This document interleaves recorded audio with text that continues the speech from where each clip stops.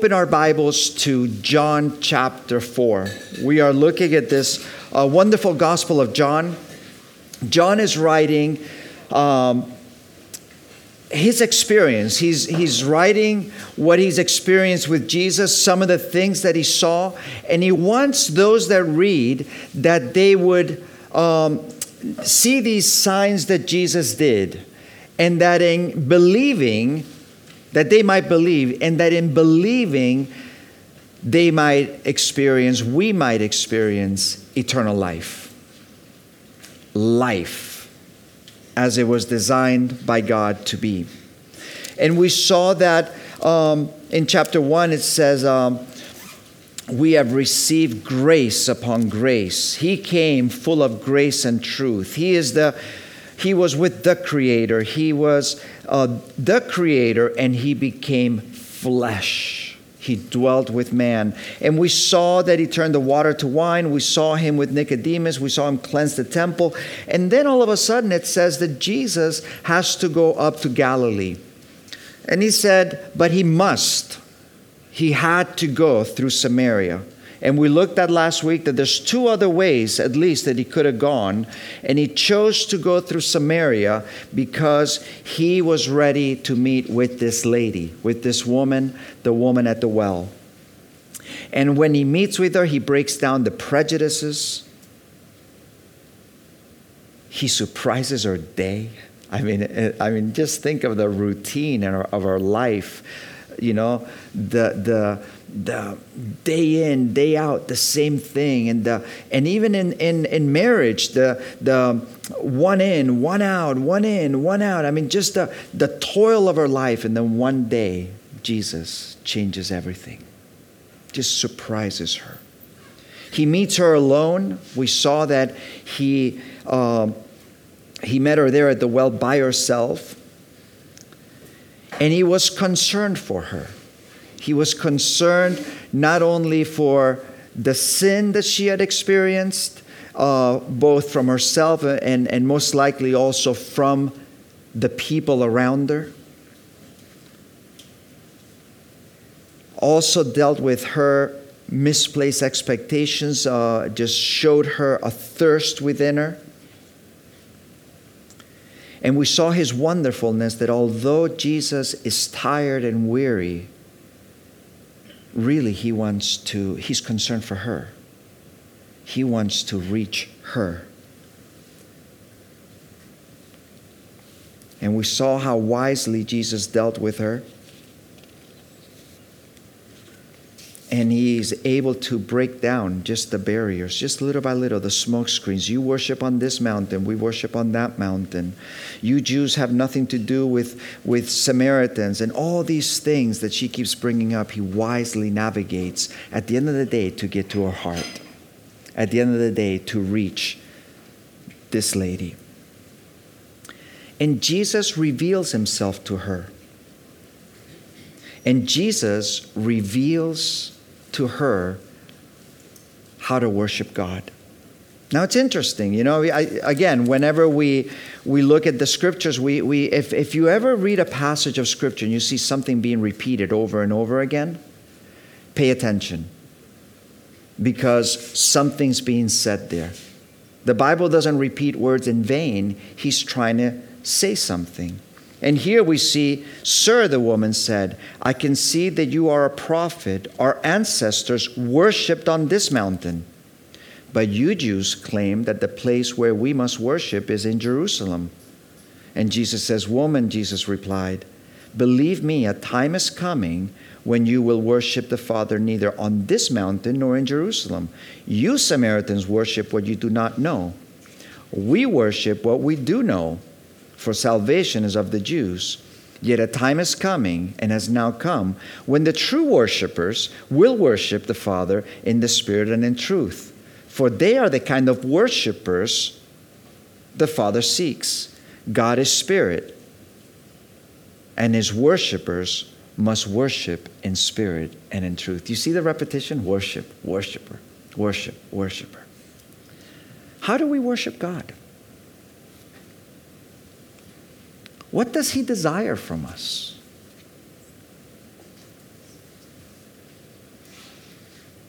Does he want us to travel to some special place? Does he want us to dip in some river? Does he want us to just really feel the guilt in our life? And as we feel guilty, and even more guilty, we just feel like we're really giving him what he wants. Does he want us in isolation? Like the monks of the past, just going to some monastery and make a vow of silence for the rest of our life? Does he want us to flog ourselves and just beat ourselves? And the most miserable we are, the most glorified he is. I mean, here we live. We have been created. We live in an amazing creation. Everything perfectly designed. Our bodies. I mean, it's incredible how beautifully they function. And we notice that when something goes wrong, we realize how beautifully they function. At one point, they thought we have a gland right here called the pituitary gland. And everybody thought, well, that's just kind of pointless. And then they realized, my goodness, that keeps all the hormones in balance in our body.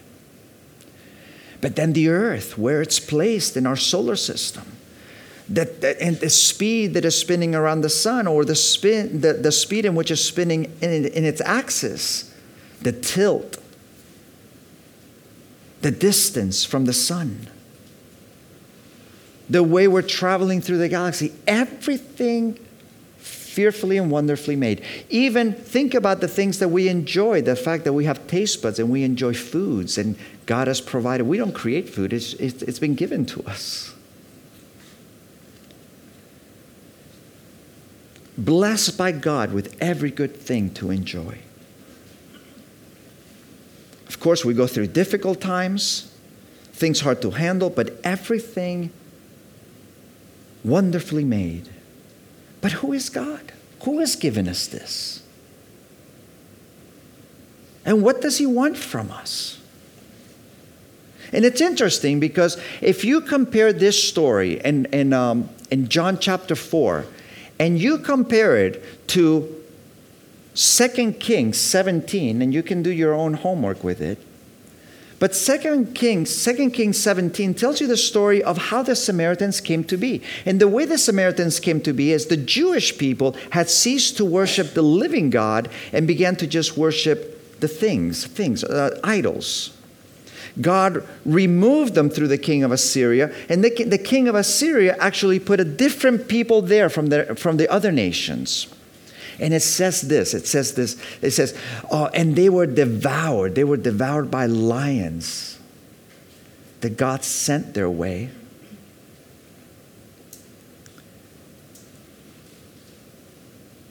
And then the king of Assyria was told, listen, these people don't know how to worship the God of the land. And he said, okay, send a priest from the land to teach the people how to worship the God of the land. And many times we find ourselves in turmoil, and it's sort of like being devoured by lions, metaphorically speaking. We find ourselves in those situations because we have not come to a place where we know how to worship God.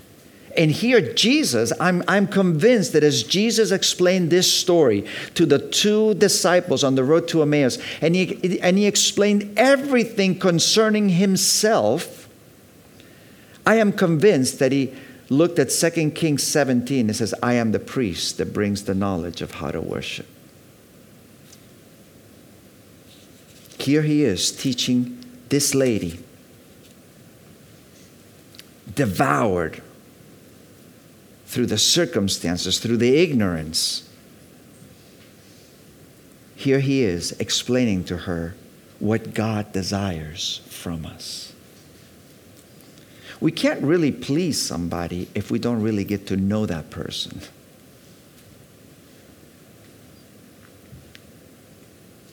And here in John we see that God is seeking a particular kind of worship.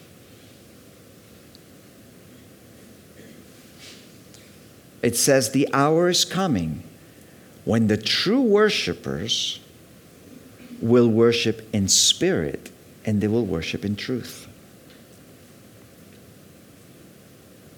And the time is now. He says, the hour is coming and has now come. It says that the Father seeks. He's actually looking.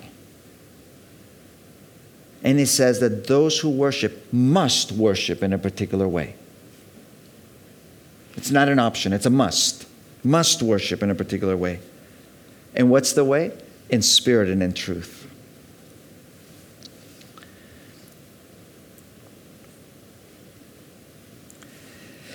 As we read this story, when he says in spirit, you just kind of realize that there is a physical world.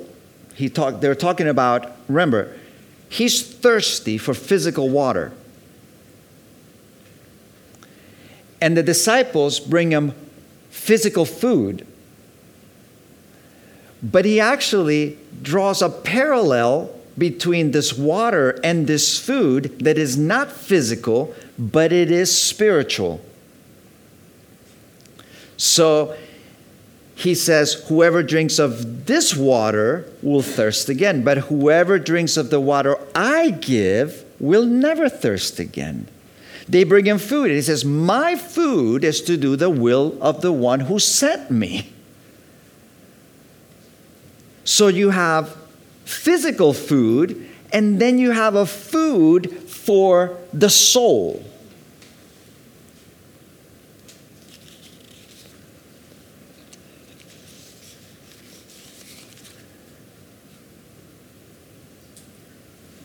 Jesus in verse 32 says, I have food to eat of which you do not know. My food is to do the will of him who sent me. We read Psalm 63 today. And it says,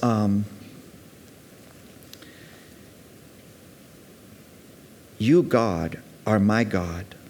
Earnestly I seek you. I thirst for you. I thirst for you. Psalm 42 says, as a deer pants for the water, so my soul longs for you.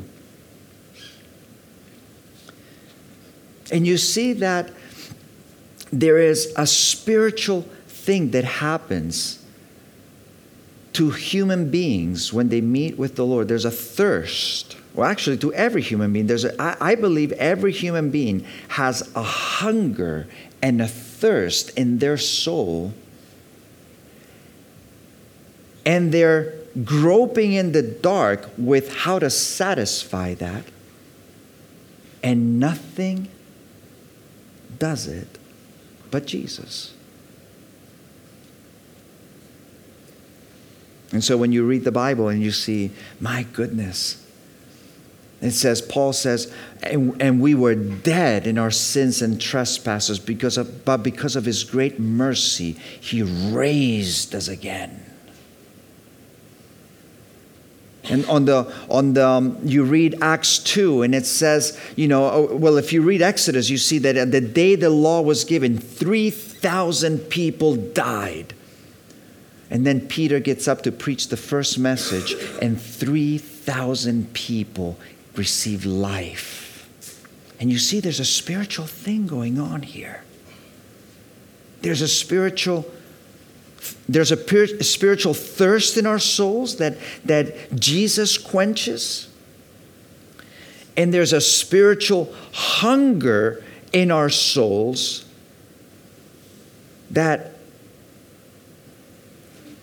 doing what Jesus says, that doing what God is asking them to do quenches. But notice it also says that it is to be spiritual. But notice, they must worship in spirit and they must worship in truth. And it's interesting because we live in an environment right now that everybody wants to be spiritual. And it sounds very cool to say, yeah, I'm spiritual. I'm a very spiritual person. But notice that spiritual and truth go together. So to be spiritual The worshipers that God is seeking are those that will worship in the Spirit. They will not just be concerned about their body or their appetites. They will be concerned about the appetites of our souls, the thirst and the hunger inside of us, not physically. And it'll be truth. They will nourish that. You see, the Samaritans and Jesus had their differences. And the Jews had their differences. They had very strong views, where to worship, etc. And Jesus says to them, but those who worship must worship in spirit and in truth. And Jesus says, it's not there, and it's not there. This is the way it's going to be done. And I say this because we might say, oh, well, I'm very spiritual. And I just think that, for example, I'll give you one practical example that's always flabbergasted me. When there was a priest here on the island, and he was really seeking to reach out and be friends, and which I was with. I mean, he used to meet here in the church as well. But at one point, he took me aside and he said, you know what? At the end of the day, Islam, Christianity, and Judaism are three revelations of the same God. Sounds very spiritual. And he says, and our difference, our common ground is so big that our differences just get swallowed up like a drop in the middle of the sea. Sounds very spiritual. But if we are truly spiritual, we will be concerned about truth. You see, to the Jew, Jesus is not the Messiah. And that's a nice way of putting it. To Islam, and we love all people. I want to make sure we love all people, but I'm just trying to see. To Islam, the Quran says this. Jesus is born of a virgin. He did great miracles, but he didn't die on the cross. It was Judas that died on the cross. The Bible, not only the Old Testament testifies of his death and resurrection, but you have the four Gospels that testify of those that were there. Those that were there says, we saw this. We experienced this. They can't all be true. It's just logical. They cannot all be true. Either Jesus is the Messiah or not. Either Jesus died on the cross or not. But they cannot both be true.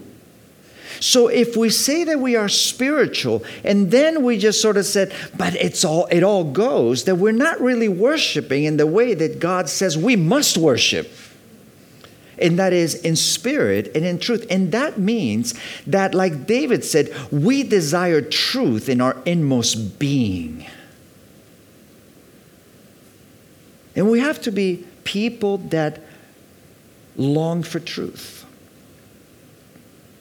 In Timothy, it says that people will turn away from the truth, following teachers that will say what their itching ears want to hear.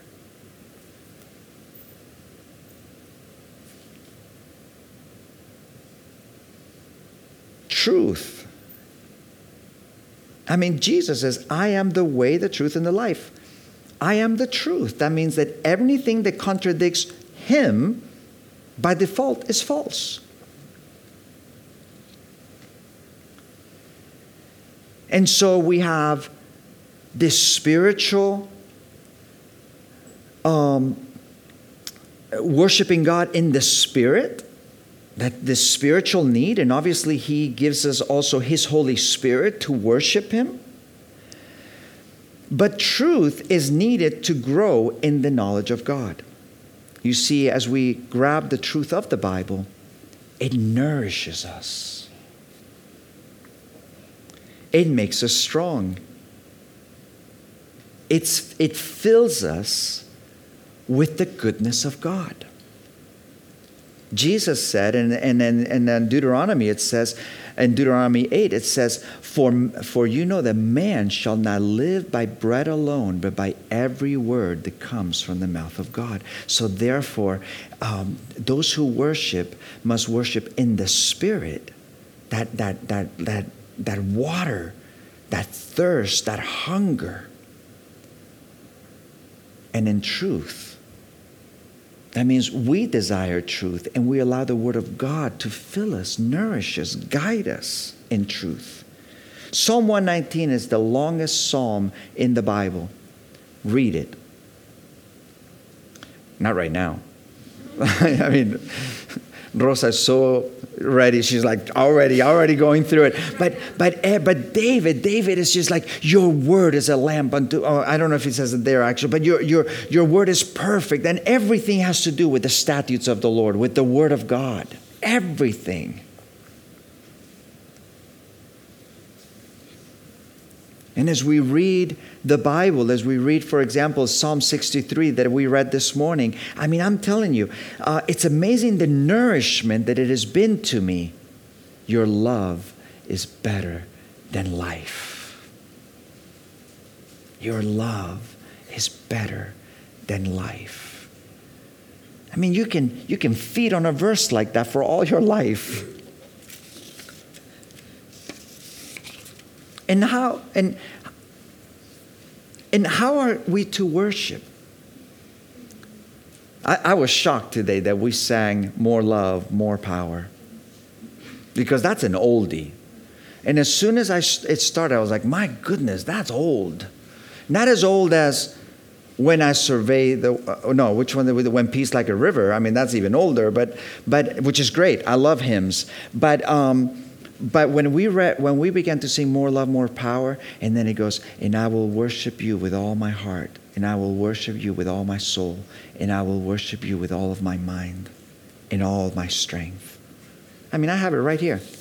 Worship, loving with our whole being, with our heart, with our soul, with our mind, with our strength. How are we to worship? You know, it's funny how people get categories. There's those people that worship Jesus and they really emphasize the mind. I've got to worship God with my mind, and it's all intellectual. And you get around these guys, some of them, I feel like there's a little bit autism. You know, everything's got to be a formula, everything's got to be perfectly, boom. Others are with the heart, you know, and it's just all emotion. Others is just with the strength, just completely given the energy to God. Others are with the soul, with the personality, you know, and everything's just like, I'm just going to worship God with my personality. I'm going to be who I am. Which one is it? It's with all of it. The Lord doesn't take a part of us. He takes all of us. And Jesus says, you shall love the Lord with all your heart, with all your soul, with all your mind, and with all your strength.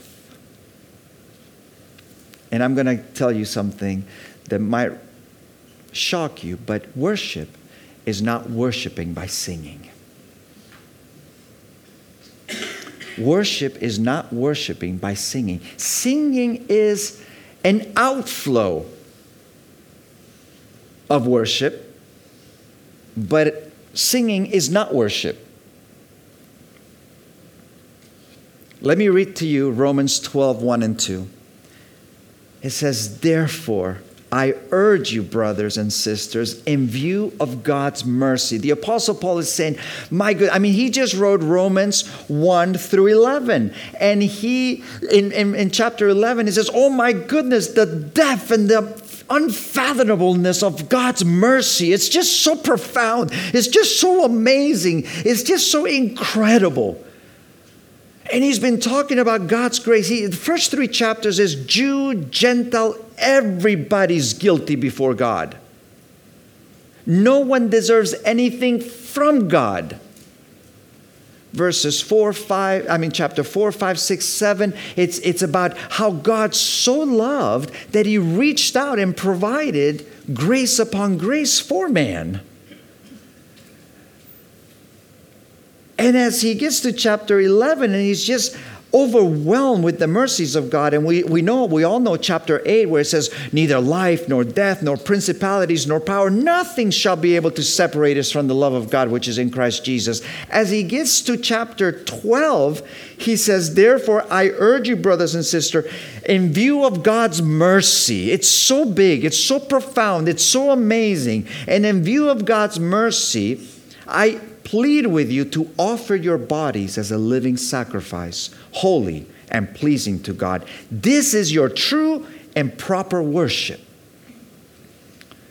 So when we talk about worship, it's not in connection with songs. It's connected to your body, to your being.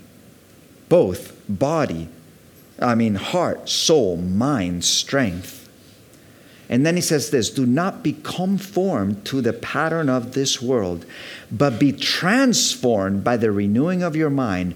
Then you will be able to test and approve what God's will is, his good, pleasing, and perfect will. Isn't that interesting? Connect that with when Jesus says, my food is to do the will of my Father. That's how I worship. It's a transformation. And when you see, do not be conformed, but be transformed. That is in the, I had to ask Loretta this. She's my little Greek encyclopedia. But it's in the middle passive. That means that is not something that you do yourself without God. That it is not something that God does for you without God. It is something that we actually allow God to do in us. And that being transformed, the mind being transformed, it's the Greek word metamorphosis. And listen to this. Metamorphosis is a beautiful illustration of being transformed by the renewing of our mind. When a caterpillar changes into a pupa, all of its organ systems dissolve into a literal soup of fragmented cells and tissues. Did you get that? All of its organs of the caterpillar system, all the organ systems dissolve into a literal soup of fragmented cells and tissues, which later reassembles in the cocoon to become an entirely different organism. It emerges a butterfly. Isn't that incredible? I mean, to think of that word and you think of our minds. That is what God wants to do with our minds. To transform them, dissolve them, and reconnect them. Get this, into people that know God clearly.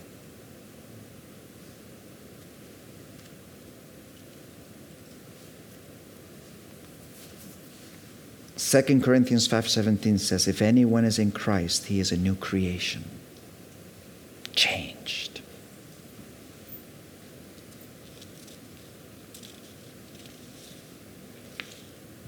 You, God, are my rock. Earnestly I seek you. I thirst for you. My whole being longs for you in a dry and parched land where there is no water, because your love is better than life. That's a mind that's been transformed. He doesn't see God as against them. He doesn't see God as moody. He sees God in his character.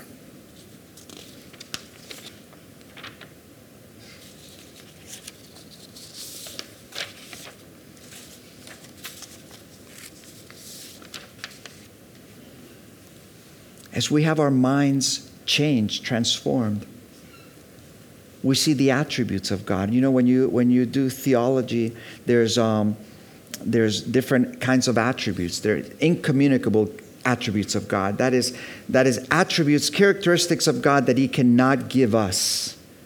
But then there's communicable attributes of God. Those are characteristics that he has given us, and he gives us even more.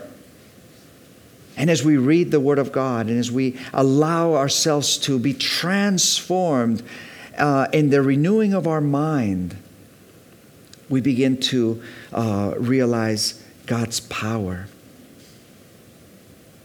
God's omnipresence, God's omniscient. That means He knows everything. We get to know His glory. We get to know His eternity. He always has been.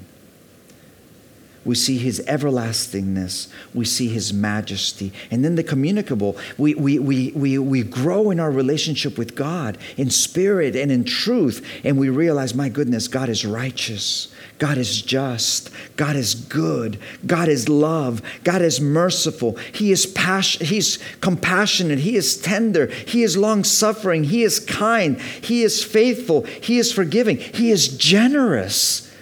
Do you understand?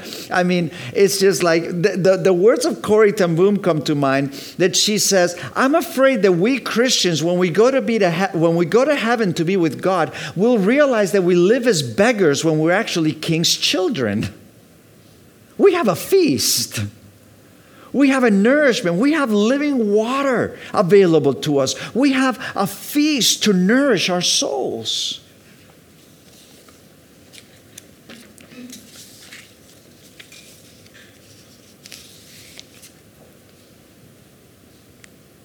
And I can't read all this without thinking of the woman at the well, obviously, because that's where we're at. But can you imagine that day she realized there was a water that she had never known about before.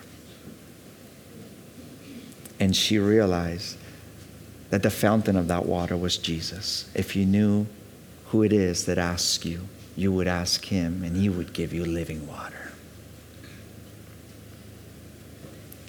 That day, she realized, look, a man that told me everything about me. And I really believe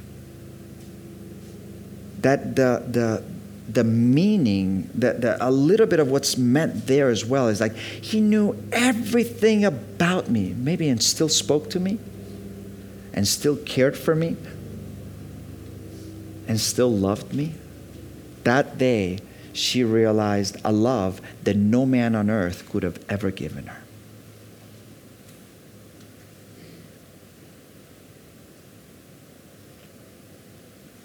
I wonder how she felt when maybe a year or two later she realized that Jesus died at the ripe age of 33. I wonder if in the town they heard, did you hear? They killed Jesus. What? But He came to meet with me. He came to bring me, he said He would give me living water. Can you imagine when the news comes? It's like, I mean, just that 1 hour with Jesus.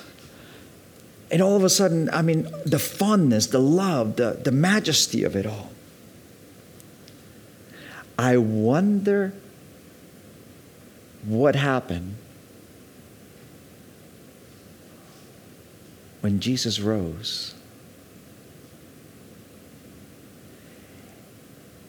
and she heard of the resurrection. I wonder what happened when she experienced being made alive.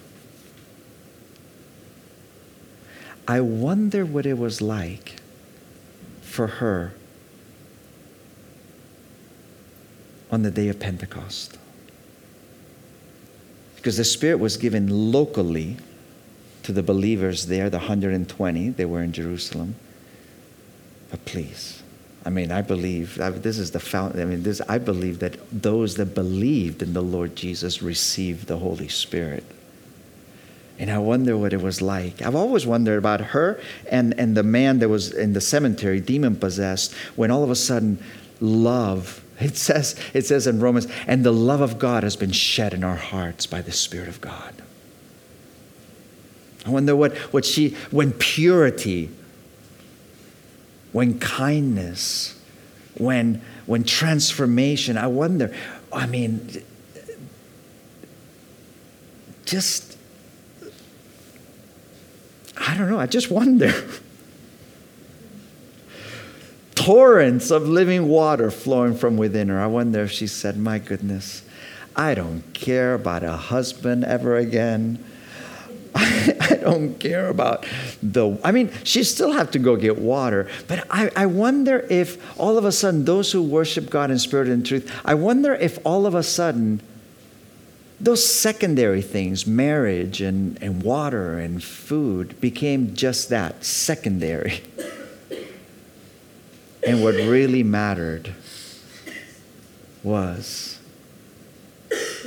testing and knowing what that perfect will of God is. Be nourished by just pleasing Him and being satisfied with water just by knowing Him, by His presence with us.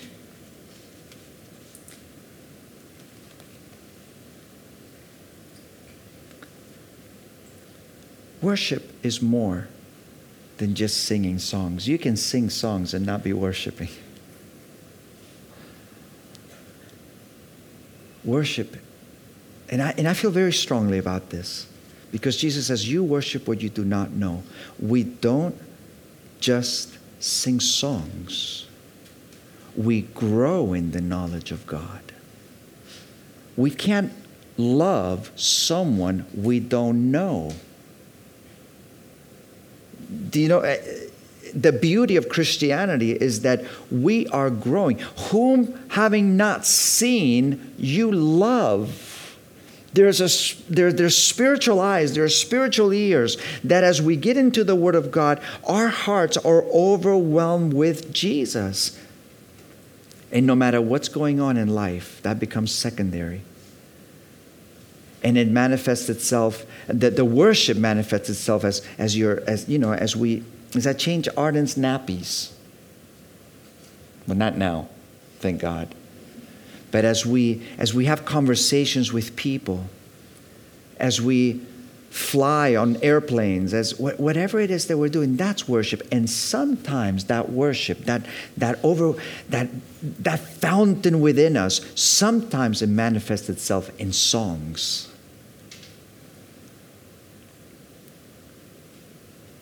But the worship is much deeper than that.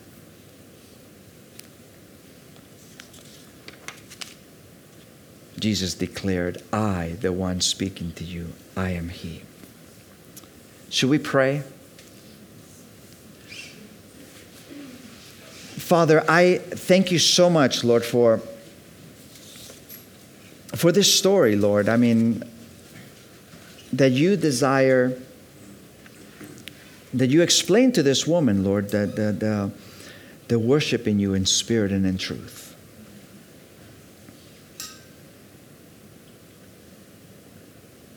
And Father, I pray that you would fill us with your Holy Spirit, and I pray that we will have our souls, Lord, our minds, our hearts, our soul, our strength, to be devoted to you, to be fed by you, to be nourished, to be hydrated. And I do pray, Lord, that all of us here today would realize, and I'm sure we do, that how amazing it is to know you deeply. The more we know you, Lord, the more overwhelmed we are by you, the mercy, the kindness, the generosity.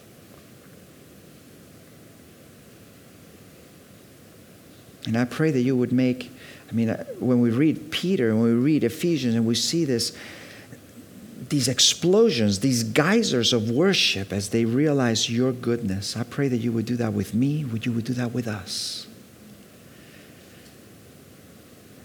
That we will never grow bored, but that we will grow from grace to grace.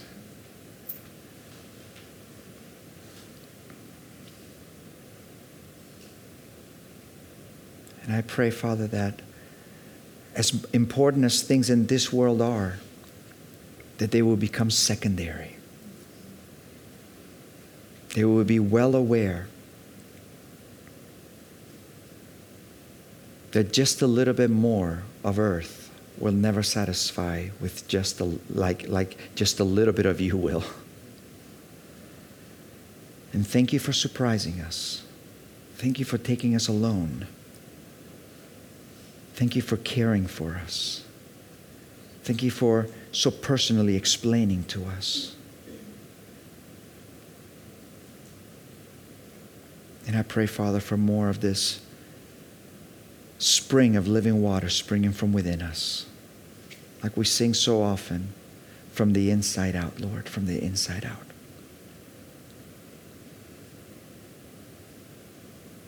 Maybe somebody here is weary of relationships, weary of going to draw water. Maybe the Lord just wants to speak very personally to you. I am He.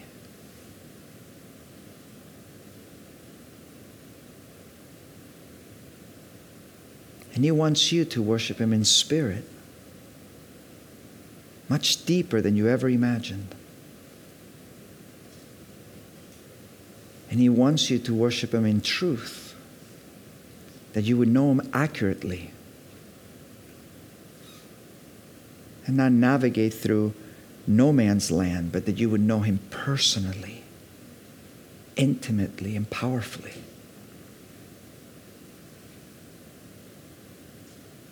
If that's you today, I would ask that you would just, in your heart, just pray and say, Lord,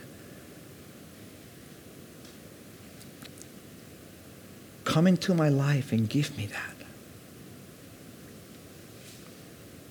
And maybe that'll mean, like this woman, to have to deal with the sin, whether it's the sin that you've committed, or whether it's the suffering you've suffered through other people's sin, or whether it's both. But that you would be able to honestly say, Lord, I've blown it. I have no idea what I'm doing. I'm lost. Find me.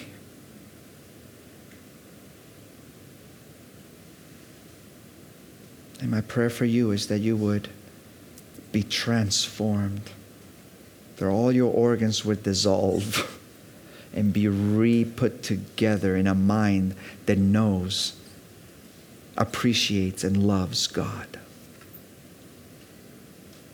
And Father, we ask that you would do beyond and above all we can think or ask. In Jesus' name, amen.